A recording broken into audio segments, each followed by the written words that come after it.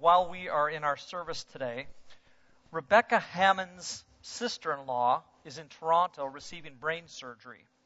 On Tuesday, Guy Hammond's wife, somebody knows her name, Diane? Kathy, thank you. Kathy Hammond was diagnosed with a rapidly growing aggressive brain tumor to the point where they said she needs surgery and she needs it right now. And so she was diagnosed on Tuesday. She is having surgery right now as we speak. It started at 10 o'clock here. So why don't we just stop and pray and ask God to bless this family. There are many of you who know Guy and his family. He's been in ministry for years and years and years, has a special ministry in the area of homosexuality and homosexual recovery. And so we need to pray God's blessings on this family.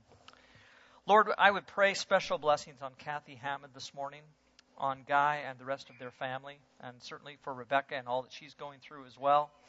Father, we pray that you would bless this family with your healing presence and your hand upon her.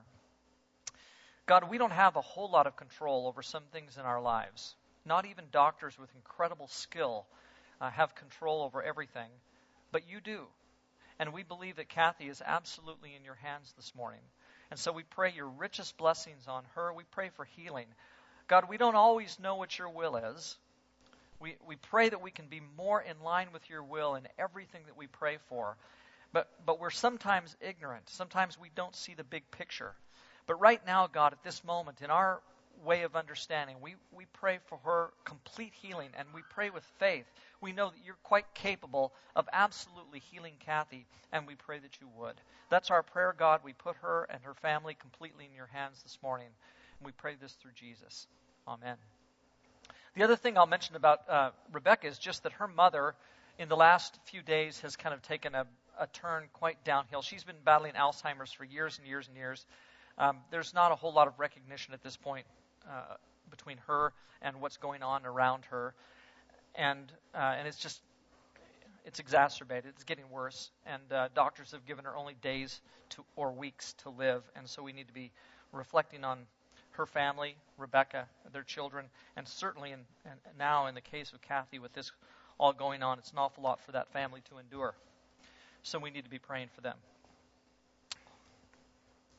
I need to preface my comments this morning by saying that all of this applies so directly to me.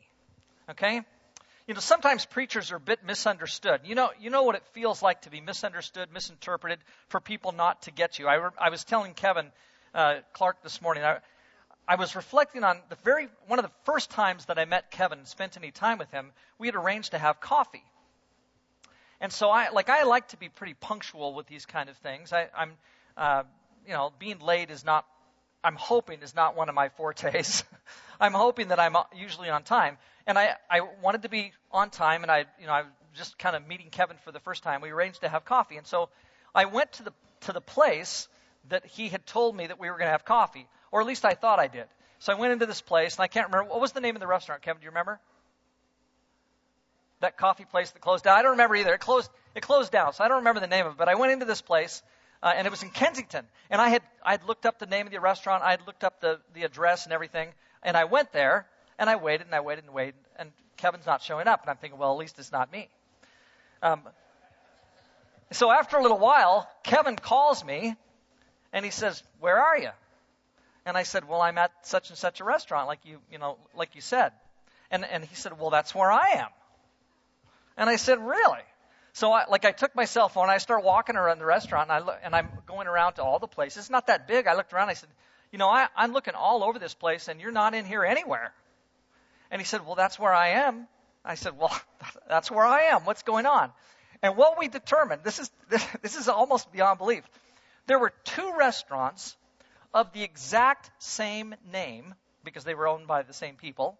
Same name, like McDonald's and McDonald's, right? So two restaurants of the exact same name on the exact same street, about 15 blocks apart. And I had gone to the other one, and he's sitting at the one. And I thought, that this is amazing that this could happen. But my biggest concern was, Kevin, who I don't even know at all, is going to misinterpret who I am. He's going to think, can't find the restaurant, late, irresponsible, those kind of things. And actually, I was right on time at the restaurant with the right name and even on the right street. Like, how could this happen? Sometimes our best intentions, and even when we're being as responsible as we can be, are misunderstood. This morning is one of those possibilities, because I'm going to say some things in my sermon this morning that are, like, I'm not kidding you here, folks. I'm going to hit you right between the eyes. And you're going to think, man, is he ever harsh? Man, is he ever judgmental? What a guy he is, this preacher of ours. And I want you to know that the things I'm going to say this morning that hit you right between the eyes, hit me right between the eyes. Don't misunderstand. Don't think that I'm just preaching to everybody else this morning and I think I've got all this together, okay? Because I guarantee you, I know that I don't, okay? So that's the preface. Please take that to heart. And now turn to Matthew chapter 25. Oh, didn't put that slide in there. Matthew 25. This is on page 702 in the Pew Bibles. Page 702 in the Pew Bibles, Matthew chapter 25. We're going to start with verse 14. The parable of the talents. And I'm just going to wait a second. I want you to turn there. I hope you go there in your Bibles. If nothing else, the kids in here this morning, you should show your kids that when a sermon's being preached, you're looking at your Bible. Matthew 25, verse 14. Again, it will be like a man going on a journey who called his servants and entrusted his property to them. To one he gave 5 talents of money, to another 2 talents, and to another 1 talent, each according to his ability. Then he went on his journey. The man who had received the 5 talents went at once and put his money to work and gained 5 more. So also the one with the 2 talents gained 2 more. But the man who had received the 1 talent went off, dug a hole in the ground, and hid his master's money. After a long time, the master of those servants returned and settled accounts with them. The man who had received the 5 talents brought the other 5. Master, he said, you entrusted me with the 5 talents. See, I have gained 5 more. His master replied, well done, good and faithful servant. You've been faithful with a few things. I will put you in charge of many things. Come and share your master's happiness. The man with the 2 talents also came. Master, he said, you entrusted me with 2 talents. See, I've gained 2 more. His master replied, well done, good and faithful servant. You've been faithful with a few things. I will put you in charge of many things. Come and share in your master's happiness. Then the man who had received the 1 talent came. Master, he said, I knew that you were a hard man, harvesting where you have not sown and gathering where you have not scattered seed. So I was afraid and went out and hid your talent on the ground. See, here is what belongs to you. His master replied, you wicked, lazy servant. So you knew that I harvest where I have not sown and gather where I have not scattered seed. Well, then you should have put my money on deposit with the bankers so that when I returned, I would have received it back with interest. Take the talent from him and give it to the one who has the 10 talents. For everyone who has will be given more, and he will have an abundance. Whoever does not have, even what he has will be taken from him. And throw that worthless servant outside into the darkness, where there will be weeping and gnashing of teeth. So if you think to yourself, Kelly's being a little bit harsh this morning, it's the Lord who said, throw him out into the darkness, where there will be weeping and gnashing of teeth. And it sounds like the preacher this morning should be pounding on the pulpit a little bit, if we're going to have some weeping and gnashing of teeth. I don't know that it needs to be quite like that. But the point is that all of this is to be taken very seriously. Now here are some things, some kind of comments I need to make about the situation that I want us to understand. The first is, these people are servants. That's what they're called. They are referred to as servants. And the fact is that there is a parallel between ourselves and our service to the Lord. We are servants of God. If you don't like the idea that you are a servant, then you have put yourself under somebody's lordship that maybe you don't want to be under his lordship. Because he indeed calls us servants, and these people are called servants. That's to be taken seriously. Second, they are all entrusted. And I think that's an interesting word. These are not servants who are just commanded. These are not, this relationship right here between the master and the servant is not such that they're just forced in some way to do his bidding so that they can't get out of this. They are, in fact, entrusted. And that implies something different. There is relationship here. The master has given them something in the context of relationship, where he's saying to them, I'm doing something good. I'm doing something beneficial for you here in entrusting you with something. Where the servant would say, I'm glad that I have been entrusted. This is not a burden upon them, I think, is the idea.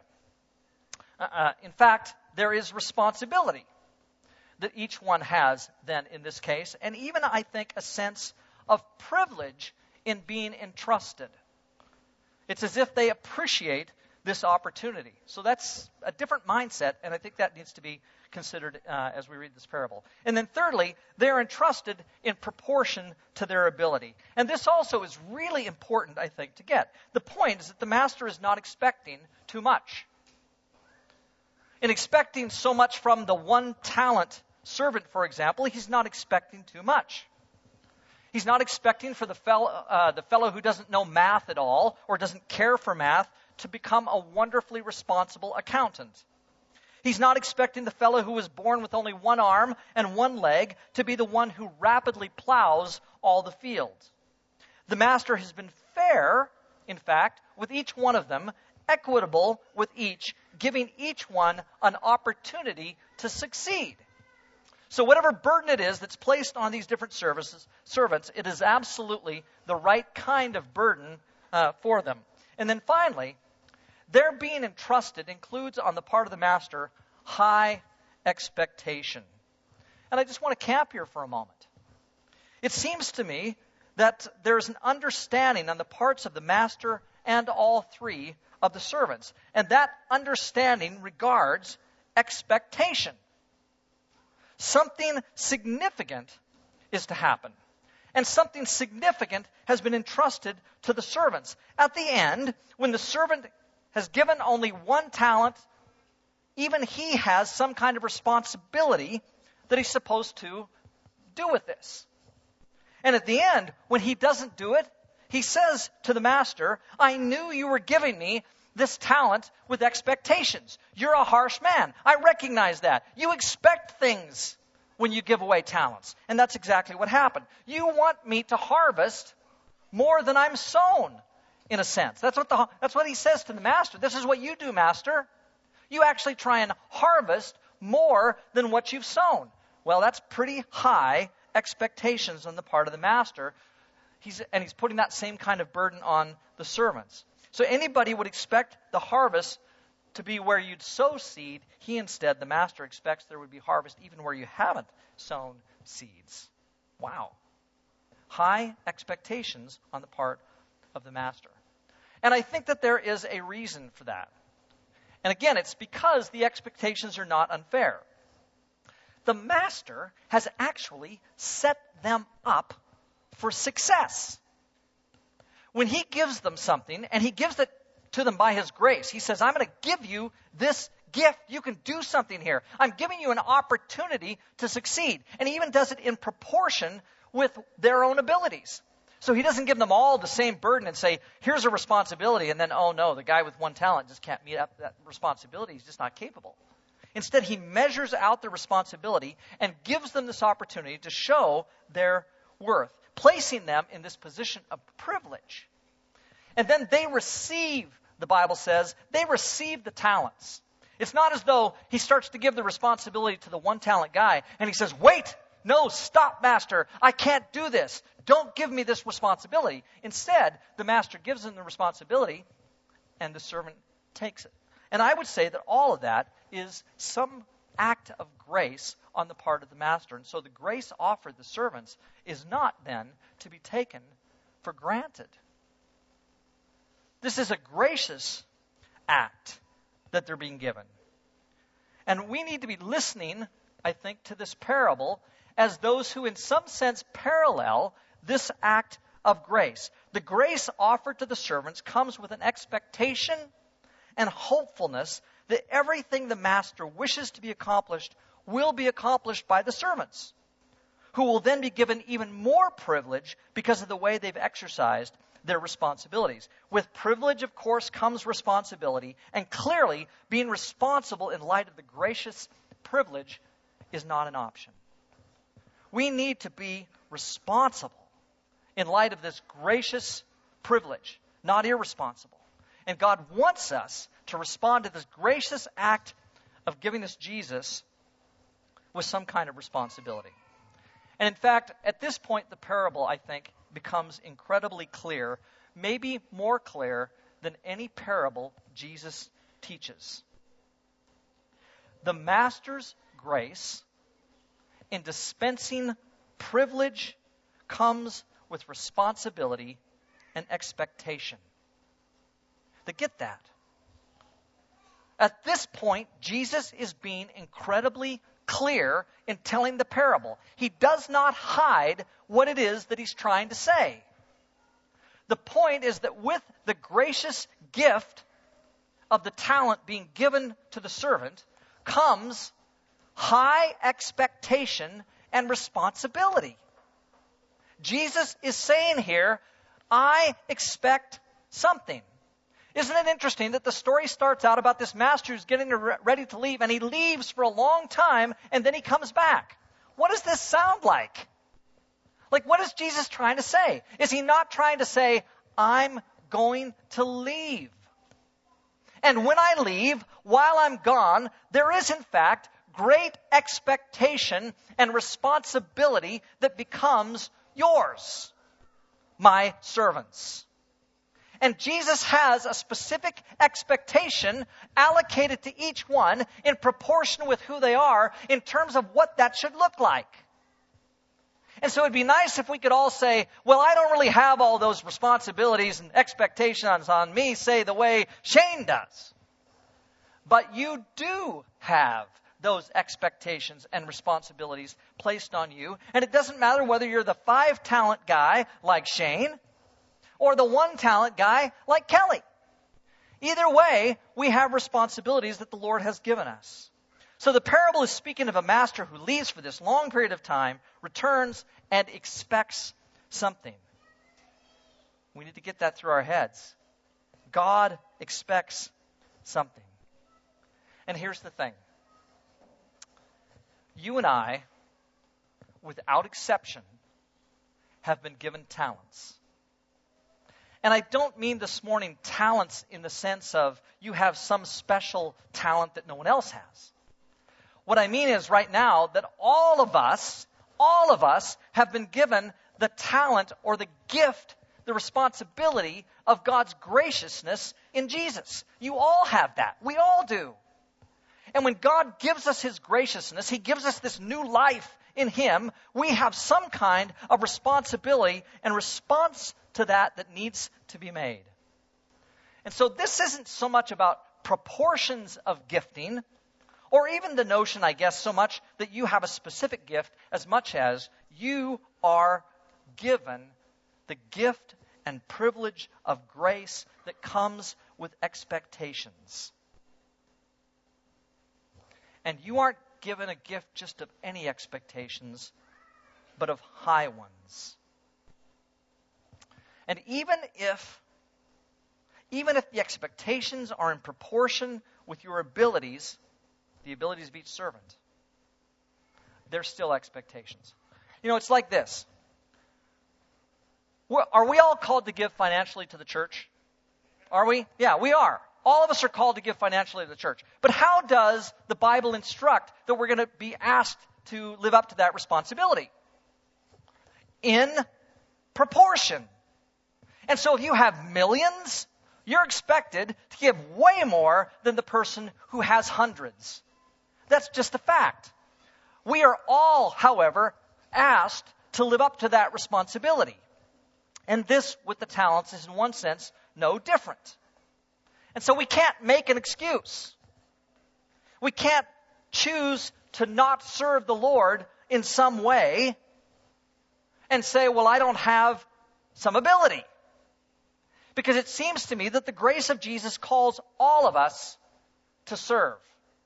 And here's where I'm going to hit us all between the eyes. The most common thing said in response to a request by somebody for you to serve the Lord, the most common request and response by far is, I don't have time. That's what all of you say. We can ask, would you do this? Oh, I'm sorry, I'm busy. Would you do this? I'm sorry, I don't have time.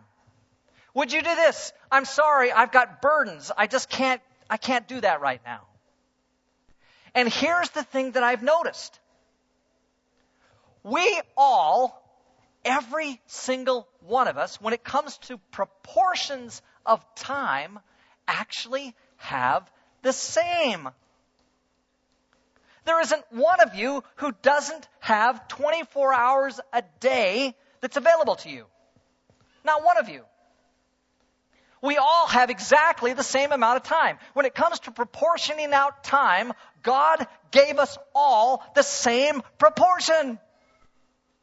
Which means, I think, that we all have the responsibility of taking that particular proportioned time and using it for God. But by far, the comment, more than anything else that's made, is, I don't have time. I'm too busy.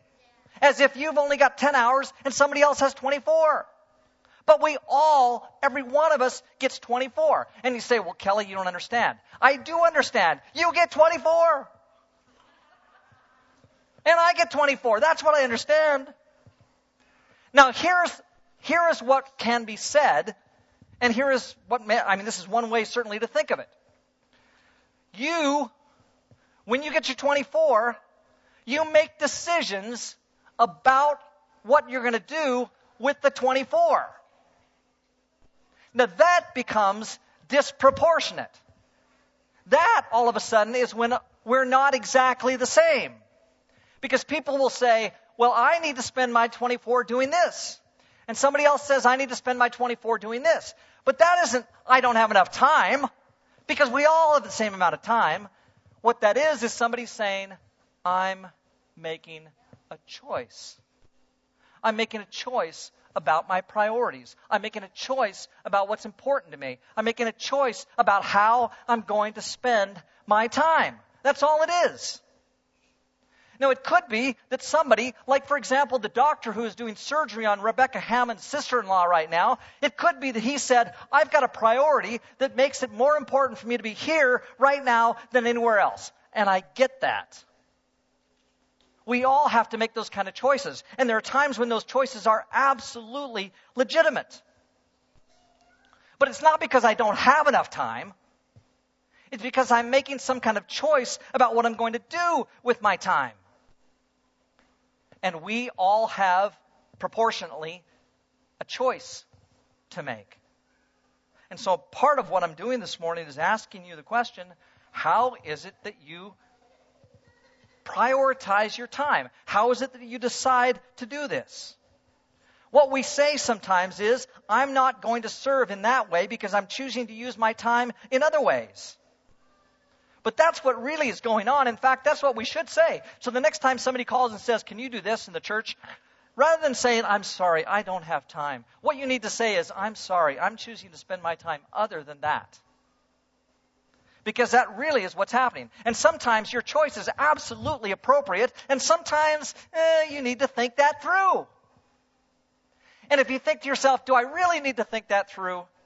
Like, Kelly, come on, aren't you asking an awful lot? I'm not the one who wrote this parable. I'm not the one who says to the servant at the end, you lazy, good for nothing. Jesus is the one who says that, not me. So 2 servants wisely put their talents to work and make the master happy. And in response, the master gives them even more responsibility and more privilege. But what are the words that he uses to describe them? This is interesting. He says about these servants who do well, good and faithful. their responses are not just acceptable, they are praised. They're given the gracious gift of talents, and then they respond, and they're praised, and they're said to be faithful. Well, what does it sound to you then like we would call the person who is not responding the way the first two servants responded? Unfaithful. I don't see how you can call it anything else. And then isn't it interesting that the servants who do receive the blessing at the end, isn't it interesting the specific language that the master uses? He says, come and enter with me into my happiness. That's fascinating. What we have are some people who say, I'm going to be faithful, and they serve, and they end up being happy because they serve. And here's the point I'd like to make with that, because I think it's significant. When we spend much of our time trying to achieve happiness in all kinds of ways, other than by doing the master's work, when all the while the things we really want come to us through focusing on the responsibility and privilege we have received from the master and responding with committed service. That, I think, is crucial to get.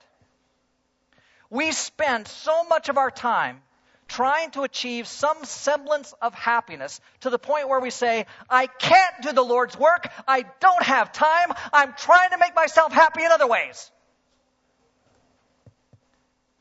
And all the while, the way that you will be happy is to enter into His work. And it's when you say, I don't have time, I'm spending my time in other ways, that is when you end up miserable. And we beat ourselves to death trying to be happy, running around, trying to somehow achieve something that will give us peace. And all the while the Lord is saying, if you would just serve me, you would find the peace that you're seeking. Come, join me in my happiness. And we say, no, I'm busy. Can you imagine saying to the Lord, I'm busy. God, I don't have time for you. I'm busy. I'm trying to achieve some kind of happiness. I'm busy. And all the while God is saying, can you possibly achieve a happiness greater than what I will provide you in my service? But we try it other ways. And so this is also, of course, directly connected to what I said earlier about time. The reason we say we don't have time is because we fill our time with all kinds of things other than His work. And then we say we don't have time to carry out the responsibilities of the master. And our logic here betrays us. It's just so backwards from what God is saying is the truth about the way the world works. Now, I want us to look finally here at the response of the slothful servant and see what's really going on with this character. I want you to look at verse 24. Verse 24 says, Then the man who had received the 1 talent came. Master, he said, I knew that you're a hard man, harvesting where you've not sown and gathering where you've not scattered seed. So I was afraid, and I went out and hid your talent in the ground. See, here is what belongs to you. How does this unfaithful servant's faithlessness manifest itself? Well, it specifically says that this fellow is afraid. And this morning I want to ask the question, afraid of what? What is he afraid of? And ultimately, I think what he's afraid of is that the master's kind of harsh. He's afraid of failure. He's afraid he's not going to be able to please the master.